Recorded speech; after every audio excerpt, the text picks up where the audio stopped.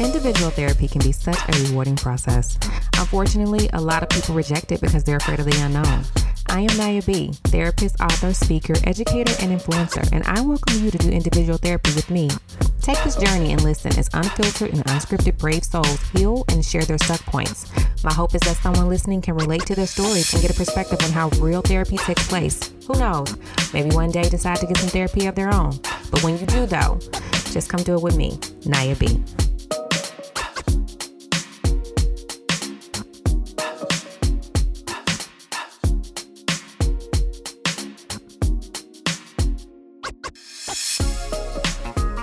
Hey everybody, welcome to another session of Doing It with Naya B. And we are almost to the season finale of this Heartbreak series. And so before we get there though, I think it's important for us to touch base on all the things that go on with mental health. It is Mental Health Awareness Month, and I definitely have some treats for you in store. So before we get started, I want to introduce to you guys Sophia. Sophia has come to me to do it with Naya B. So what's up, Sophia? Hello, how are you? I am well. How are you? I'm doing good. Tell me a little bit about what made you want to do it with Naya B.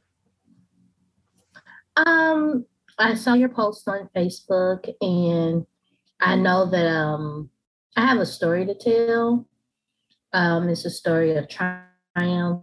And so when you mentioned like a online podcast of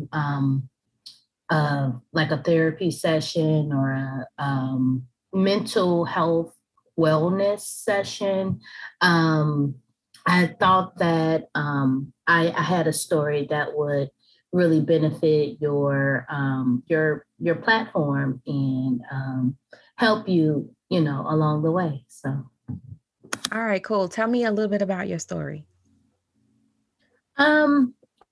So I was diagnosed as bipolar 1 month after I got married. So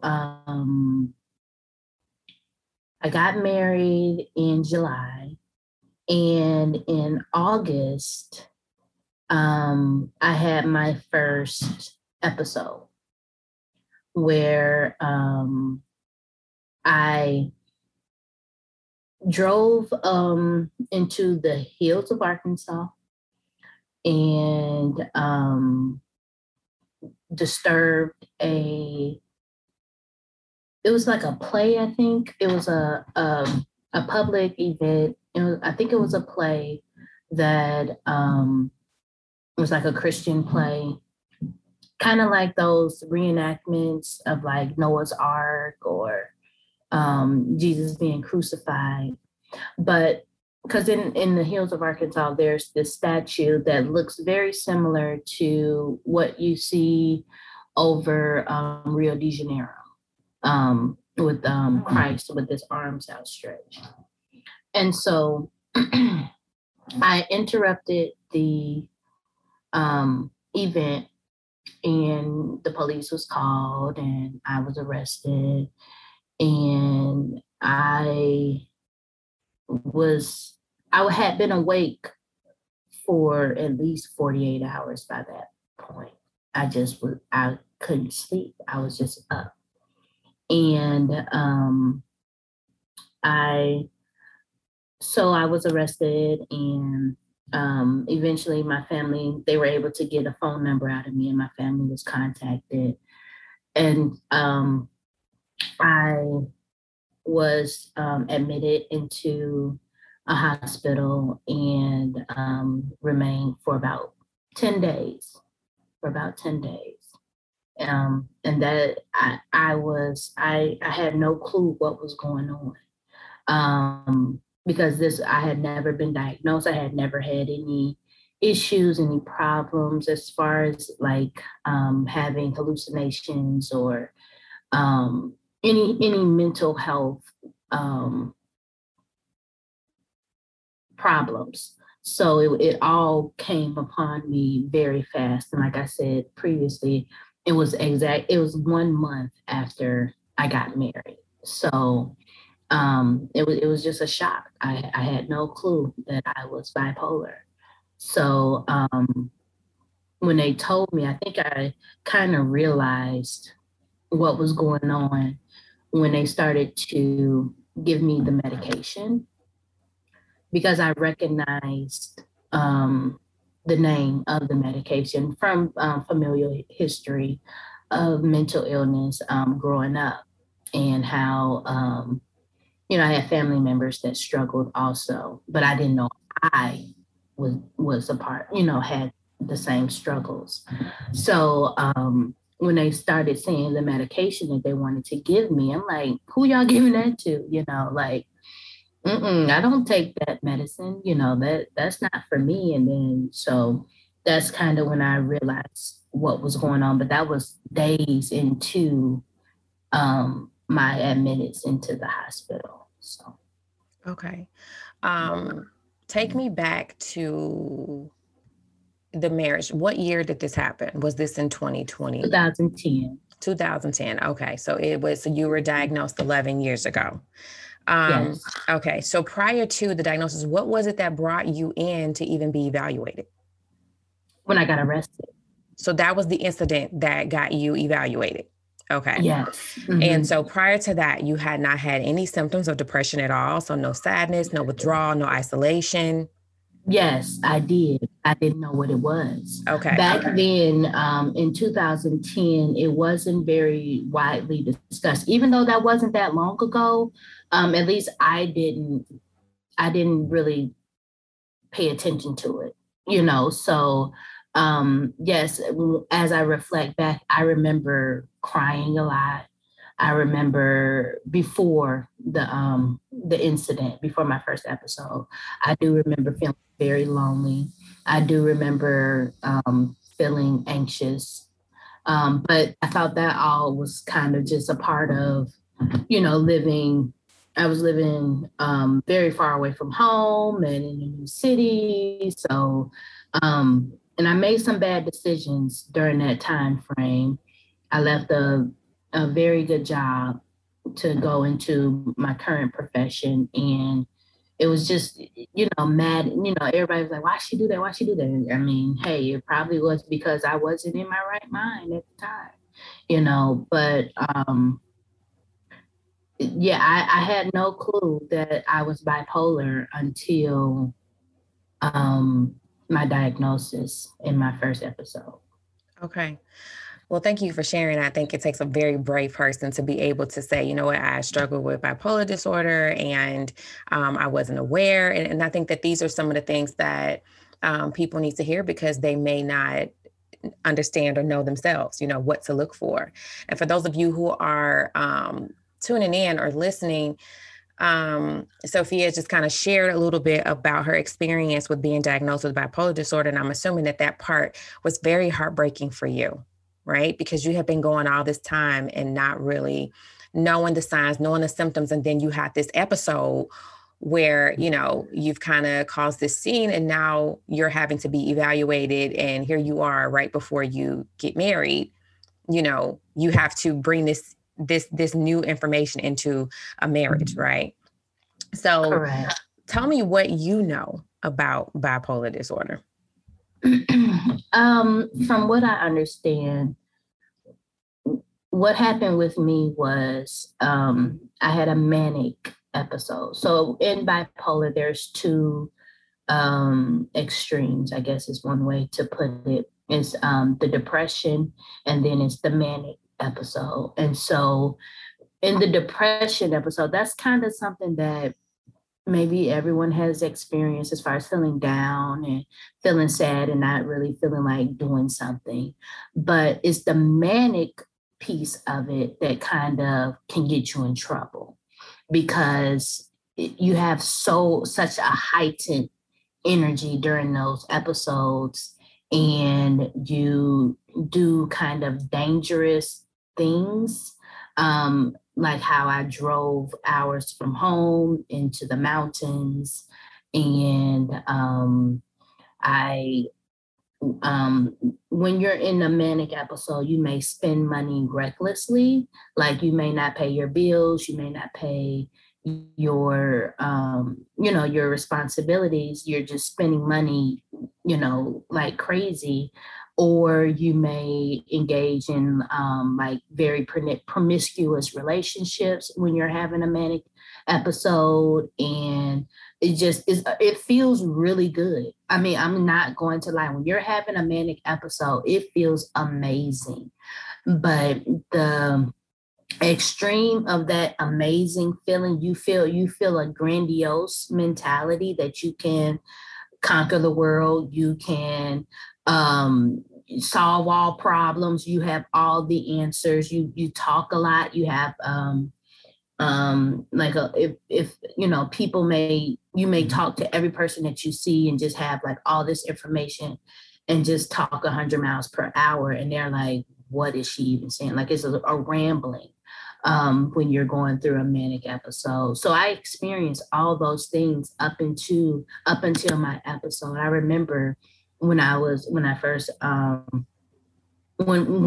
me and my husband, ex-husband, but we were talking, and I was just talking and talking and talking and talking and talking and talking and talking, and I would not stop. And I think that what I kind of was, we probably got into an argument. We got into an argument, but I think that what led to that argument was the fact that I wouldn't shut up. You know what I mean? Like I just had so much to say at that time. And so it just spiraled out of control from there. And I was, like I said, a month into my marriage. And to me, I feel as though, and I can't speak for anyone else, I can't really say how he felt, but, to go into a brand new marriage and then to find out that your wife has such a, impactful illness that, you could feel deceived. You can feel as though you tricked me. Mm-hmm. You can feel as though, why didn't you tell me that you had this going on? You knew. And it's like, I really did not know that I was bipolar. I really didn't even know what bipolar was, even though I knew what mental illness was. I knew what sickness was. We called it sick. You're sick. And when you're sick, you go stay in the hospital and, on the psych ward and, take the medicine. You got to take your medicine. I remember those things growing up as a child, like take your medicine. You ain't taking your medicine. Well, you finna go down this dark hole into being in the hospital eventually. So I remember all those things.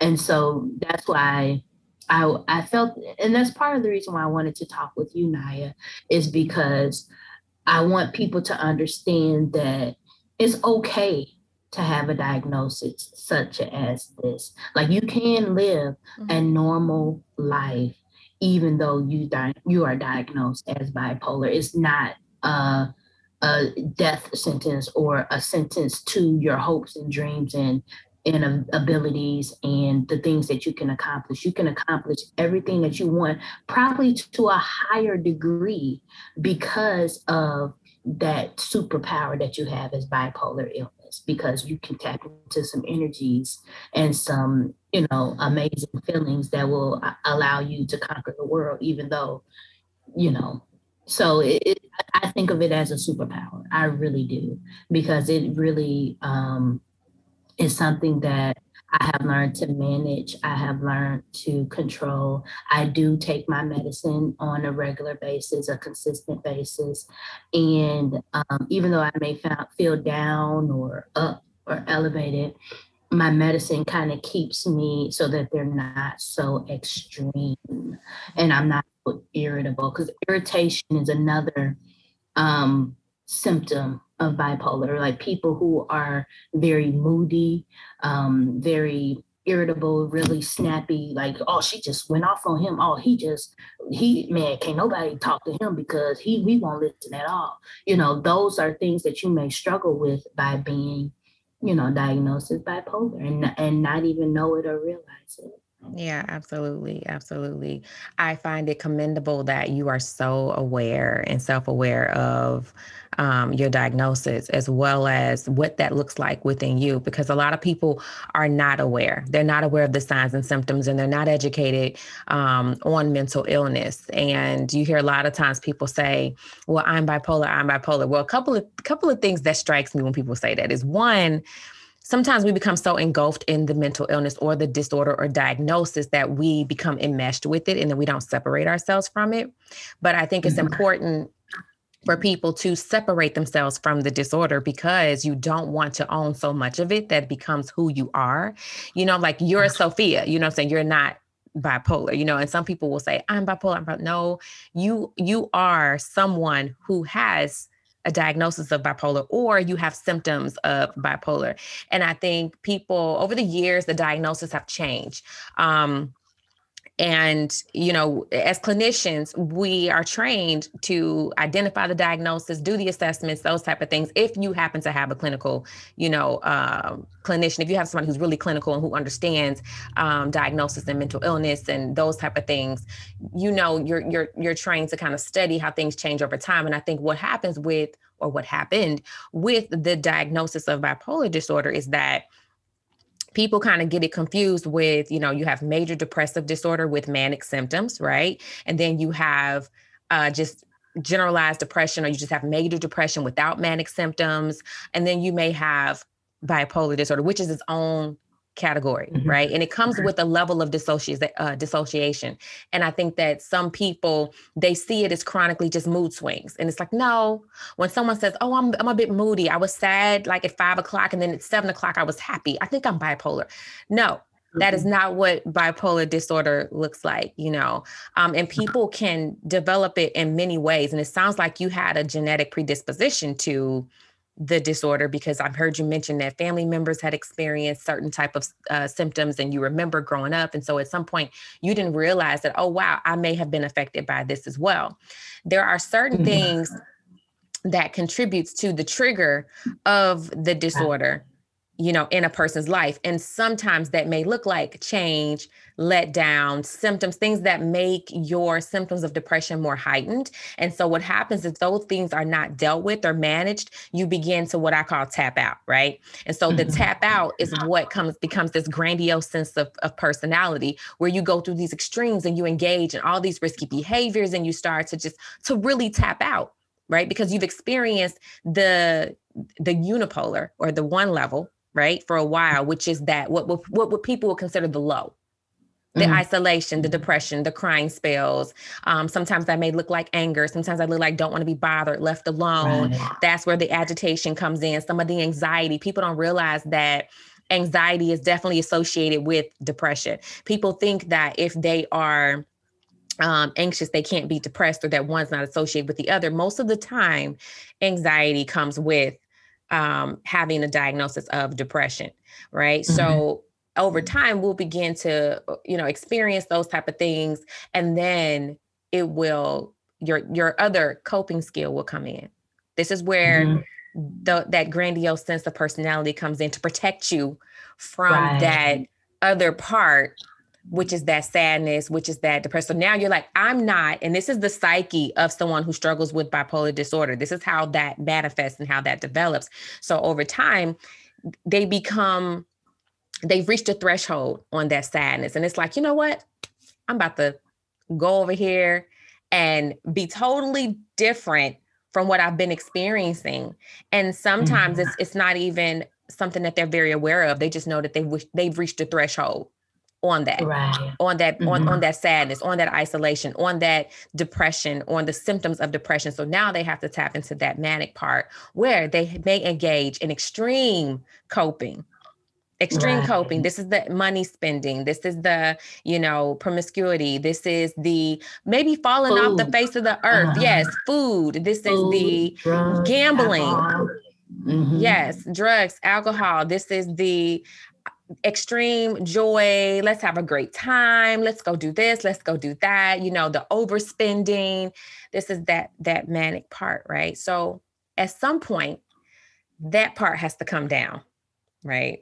Right. And it's extreme. Let's talk about that part. Tell me, how was that? Even within a marriage, how was that come down? Because I don't think people quite understand what that does to a psyche, or what that does to a person or their lifestyle when they have to come off of that high of a bipolar episode or a manic episode. For me, it resulted in a fast weight gain. I gained weight really quickly. And so I gained like 25 pounds in 1 month. And then it just snowballed from there. And before I knew it, I got pregnant. And then before I knew it, I was over 200 pounds and plus. So that's how it manifested with me, was in weight gain. And I experienced some loss. I lost a job because I had relocated to the area, and the job that I had, I lost because I missed 2 weeks because I was in the hospital. And so, but I can only speak for myself, and so during that time frame, I got unemployment, and I just began to brainstorm and think about my next plan. So I started my master's degree. That was, and I think that was kind of like a rise to another manic episode, because halfway through that first semester, I had to drop out. I had to drop out my classes because I just did not have the will to do anything. I did not have the will to do a paper. And I loved the classes, the things that I was learning. I was very interested in it. But my will just dropped again. And at that point, I was pregnant. And so, I dropped the classes, and I was just at home for my whole pregnancy. And I watched Law and Order SVU the whole time, and went to Dollar Tree. I just remember going to Dollar Tree, going to garage sales, and just watching Law and Order SVU the whole time I was pregnant. So when I had my son, I had another episode, 7 days after I gave birth, because while I was pregnant, I stopped taking the medication. And I had another episode. And so I got put back in the hospital. And for another 10 days or so. And I had a newborn at home. And, once again, here it is. My ex-husband was going through a crazy time. So he had to take care of the baby while I was in the hospital. My mom, she came down, she helped out a lot. She took care of the baby for me too. But after that, I knew that was going to be the last time that I was admitted into a hospital. Because I remember my first time, or maybe I remember, while I was in the hospital, you meet other people who are going through things and have, certain episodes. And I remember seeing women who were 50 and 60 and 70 years old. And I said, I don't want to be that. I said, get yourself together.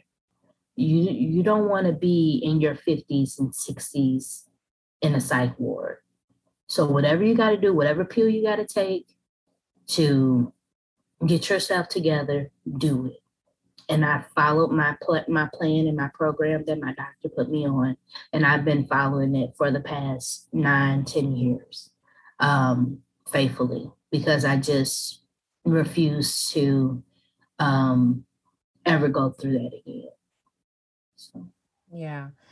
I think it's important to recognize not just how to manage it, but then recognize the triggers. And a couple of things I heard you say was that when you were overwhelmed, when you were stressed, when you started a new venture, when you felt alone, those are some of the things that might have triggered, your symptoms and may have increased the possibility of a manic episode. And it sounds like over time, you were able to identify those things for you, as well as how you wanted to cope and how you didn't want to cope. And I think that that's part of the issue for a lot of people. One, they don't recognize that they have the symptoms. Two, they don't really want to admit that they have the symptoms. Three, they don't know their triggers. And four, they don't know coping skills. And a couple of things that I think is important to know about struggling with a mental illness is not only does it, happen with genetic dispositions, but it also comes with trauma. It also comes with life changes. It also comes with sometimes, not so much as having, lost a job, but sometimes having kids, will change a woman's psyche and will change the way a woman reacts and how she develops. And a lot of times we're supposed to just kind of suck it up, take on everything and move on. And no, that's not healthy. That's not healthy. And as a new mom and a new wife, like you were taking on a lot, plus a lot of changes. And it's almost like sometimes we go through life and we're like, oh, we can handle it. And then something will happen that sets us back, that says, okay, sis, sit down a little bit and just pay attention to yourself. Pay attention to what you need and what you don't need. And if feeling overwhelmed and new situations, new environments, changes, those type of things are going to take a toll on you, then this is where you have to be proactive and figure out how to get ahead of it and not behind it. And it sounds like you've mastered getting ahead of it because you've relocated, you have maintained employment and you're raising your child. And tell me a little bit about how this all affected your marriage. It was a strain. It was a strain on our marriage. Eventually we did divorce. 9 years later. And I think that it was a huge mark of embarrassment for him. I mean, and like I said, I can't really speak for him. I got to only speak for myself, but I just know how I felt when I was with him because it wasn't a secret. A lot of people knew what happened to me. A lot of people knew that, I went through that. And so I think that for him, it was hard to kind of cope with that because he knows a lot of people in the area, small town mentality. Everybody knows everybody knows everything. And so, but he did stick with me though. Like, even though I say that, he was with me. He was with me.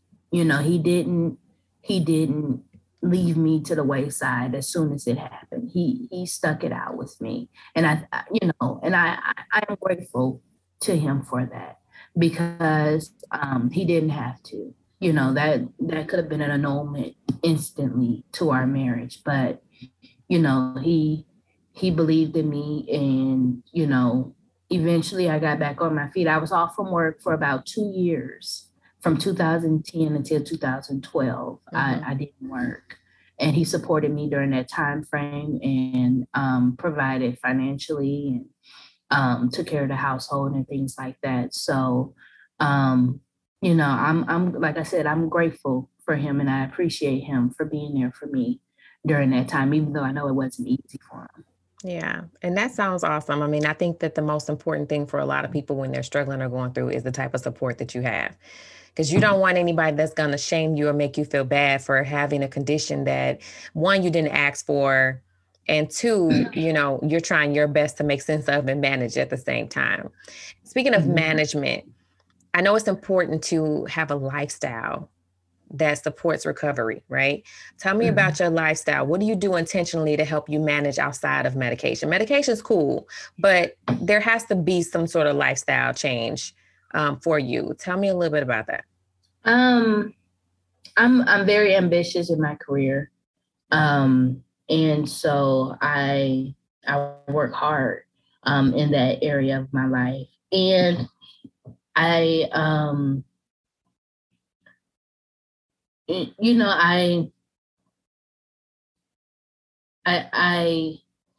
I've learned now how the importance of my diet affects me. It took me a long time to kind of see that connection, but I've learned that sugar is my enemy, and not just in a way that causes me to gain weight, but it also is my enemy in my mentality, because it kind of clouds my mental space when I have a lot of sugar and carbs and things like that.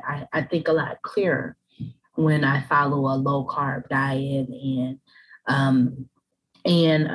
So that's the one thing.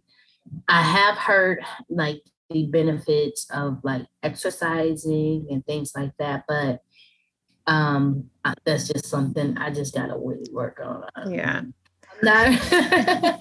I'm not very like into exercising, but I have heard that it's amazing, especially when you're going through like a depression. And I have experienced that. Like wow, because I you know, when I was trying to figure out how to lose weight, I was exercising like by going on long walks for like 5 miles, and I would get like a lot of mental clarity while I was walking, like a lot of questions and things that I was going through, I kind of resolved in my mind on those walks. So, you know, you know, but it's just something that I need to do more consistently and kind of follow a routine with. But I have a strong support system. My family is awesome. They listen to me. My dad is a great support. My sister is a great support. And so when I'm going through and I feel like I'm facing some depression, I'll say it, you know, like, oh, I'm not feeling good. I'm feeling kind of depressed. And so I just, you know, kind of one of my things that I do when I'm in that moment is I lay down in complete darkness for hours and just kind of just lay down and be still. You know, that's one thing that I do. I don't know if that's healthy, but it's what helps me a little bit feel better sometimes. But, you know, I think that just like you spoke to, just being aware of my triggers is my key. I'm divorced, you know, dating. And so when I'm dating, and you know, you go through breakups and all that stuff, but I don't let it get to me more than a day. I give it a day. You know, hey, he fucked up. But you know, I stay optimistic that I'll meet somebody who, you know, speaks to me, who gives me what I need. And I've met someone within the last month or so that I really like. You know, I enjoy spending time with him. So that's healthy for me. That's really healthy. And fostering healthy relationships has helped me a lot too. I keep people in my life who mean well. If I see that you're triggering some attitudes in me, then I can't have you be a part of my life because you're not healthy for me. So I just keep a healthy lifestyle in that sense in my relationships. And, you know, care of my son and do my job and my work and my career and just, you know, live my best life as best as I can.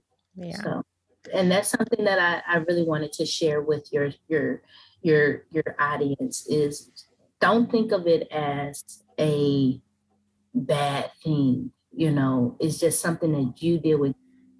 Diabetes, high blood pressure, you know, mental illness is just that, illness. And it's not something that should stop you from continuing to achieve your dreams. I completely agree with you. I think that a lot of times people do see diagnosis as something debilitating, as something to be ashamed of, or something that's, you know, embarrassing. And I think with any other illness, whether it's a cold or whether it's, like you said, high blood pressure, diabetes, you have to manage it, right? You have to watch what you eat. You have to watch what you take in. You have to make sure that you are treating yourself so that you can build your immune system. And I think that there are things that we can do for our brains that help us increase those positive hormones and secrete those,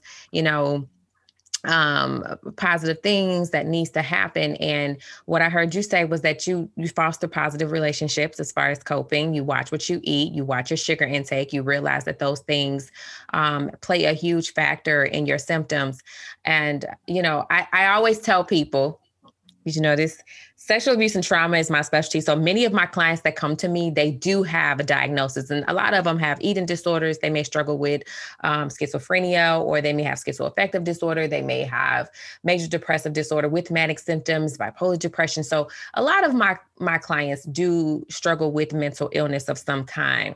And I encourage people who struggle with, especially depression, I tell them all the time, the best way to fight that is to get up and move. And I heard you talk about exercise, and that's that's the strongest thing that you can do in order to help fight bipolar disorder, because it will give you that balance. You have what is just, you're overstimulated with the stress hormone, right? So in order to balance that out, you're going to need some endorphins. You're going to need some dopamine. You're going to need some, and to balance it, not to have a high sense of it, right? Because what happens is, in order to fight that high level of stress, you go to the extreme, and that brings you this overwhelming sense of dopamine that's really, really not healthy, because it's addictive, right? And then you come off of that high, and now it's like an addiction, right? You come off that high, and then you're flooded again with the stress hormones, right? So in order to balance that out, you have to have a mixture of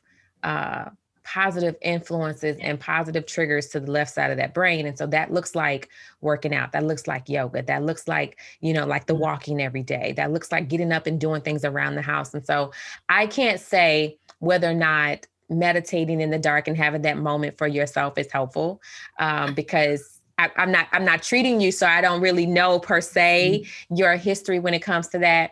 But if you were someone that I was treating for a long time, I definitely would say that dark meditating is probably not the best, but, adding a little bit of light, whether that's a candle or whether there's something there, to kind of give you, again, that sense of balance. Because your brain needs that stimulation of the balance, and sometimes when our spirits are sometimes in a dark place, because that's what happens with depression. Your spirit, regardless of what it exposed to, may be in a dark place. And so when we add darkness on top of darkness, it just doesn't support the stimulation that we need in order to improve our mood and to improve our overall thinking. So I would just challenge you to maybe add a little light, just a little candle, some sounds, those type of things, just to kind of help encourage the movement that needs to take place in order to balance out these symptoms. But so much so, it sounds like you're on the right track with just how you're managing. I think support systems are important, but the lifestyle has to be important as much as possible. The change in the lifestyle, people, and maybe they do know that I struggle with anxiety. I've had anxiety for a very long time. I used to really struggle with it because I had these panic attacks, and I have a fight or flight thing that goes on. I don't run from conflict. I run towards it. So most of the time when I have anxiety, I'm ready to knock somebody out. I'm ready to tear some stuff up. Right. So I had to create a lifestyle that decreased my urges to knock people out and to fight. You know what I'm saying? So that meant I had to be intentional about what I watched on television. I couldn't watch anything that was about violence towards people of color. I couldn't watch any type of, fighting amongst people of color. I can't watch anything that's going to give me hype. I cannot. I need to have chill. My lifestyle has to be chill. I can't get into certain debates with people and arguments. I have to be able to exit conversations with the quickness. Like, hey, I'm going to exit stage left on this. You can have that. Like, I had to be totally intentional. Even when it came to disciplining my children, I can't spank them. I don't spank them. because I know that if I hit, I'm gonna hit too hard and that's it. You know, and I had to be intentional about changing my lifestyle, what I eat, what I watch. I definitely need comedy. I need comedy in my life. I need to laugh. I need to, you know, be intentional about how I'm smiling. I watch love stories because it gives me an escape. You know, it's a fantasy for me. Unfortunately, love stories are fantasies, but it gives me an escape. So I say all that to just say, when you struggle with a mental illness, you have to be intentional about the lifestyle. That's where your growth is going to come in. That's where, and get you a therapist, get you, someone that you can purge on every week that's not going to judge you, sometimes twice a week if you want to. And of course you get some sessions with this, but, you know, I think it has to be intentional. Your lifestyle has to be supportive of that in all the ways, because everybody's not going to understand what you're going through. Some people will tell you just pray about it, shake it off, give it to God. Yeah, well, God's going to send you some people to help you through that. You know what I'm saying? So I think that's what's important too. I've attended therapy, especially when I was going through my divorce and the year I was going through my divorce. Like I needed somebody to say, girl. I'm telling you, we are lifesavers. We are lifesavers. Yes. And having the right fit. You have to have the right fit too, because if you don't have someone that specializes in clinical disorders, you know, it's going to do more harm than good. So you got to be intentional about finding the right person too. But I think you're on the right track, and I'm proud of you. And I think it takes a lot of courage and bravery to just come and share. And I applaud you. I mean, you are changing lives, believe it or not, you know, with your story and how you are managing. And I'm sure there's some people out here listening that will definitely take heed to what you're saying and be more mindful and pay more attention to themselves. And that's what this is all about. So I applaud you, and I'm so grateful for you, Sophia. Thank you so much for sharing. Thank you. Thank you for this outlet. Thank you for allowing me to share my story. That is my hope, is that someone who is trying to understand what's going on with them and everything that they're feeling can kind of think, okay, maybe I do need to reach out and get some help for this. Yeah.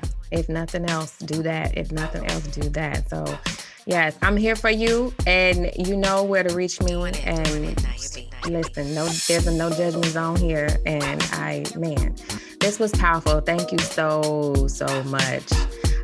You guys, if you want to get in touch with me, you can follow me on Instagram at author_Naya_B. And in the meantime, I appreciate you, Sophia, for doing it with Naya B. And you guys can catch me on the flip side. Have a good one.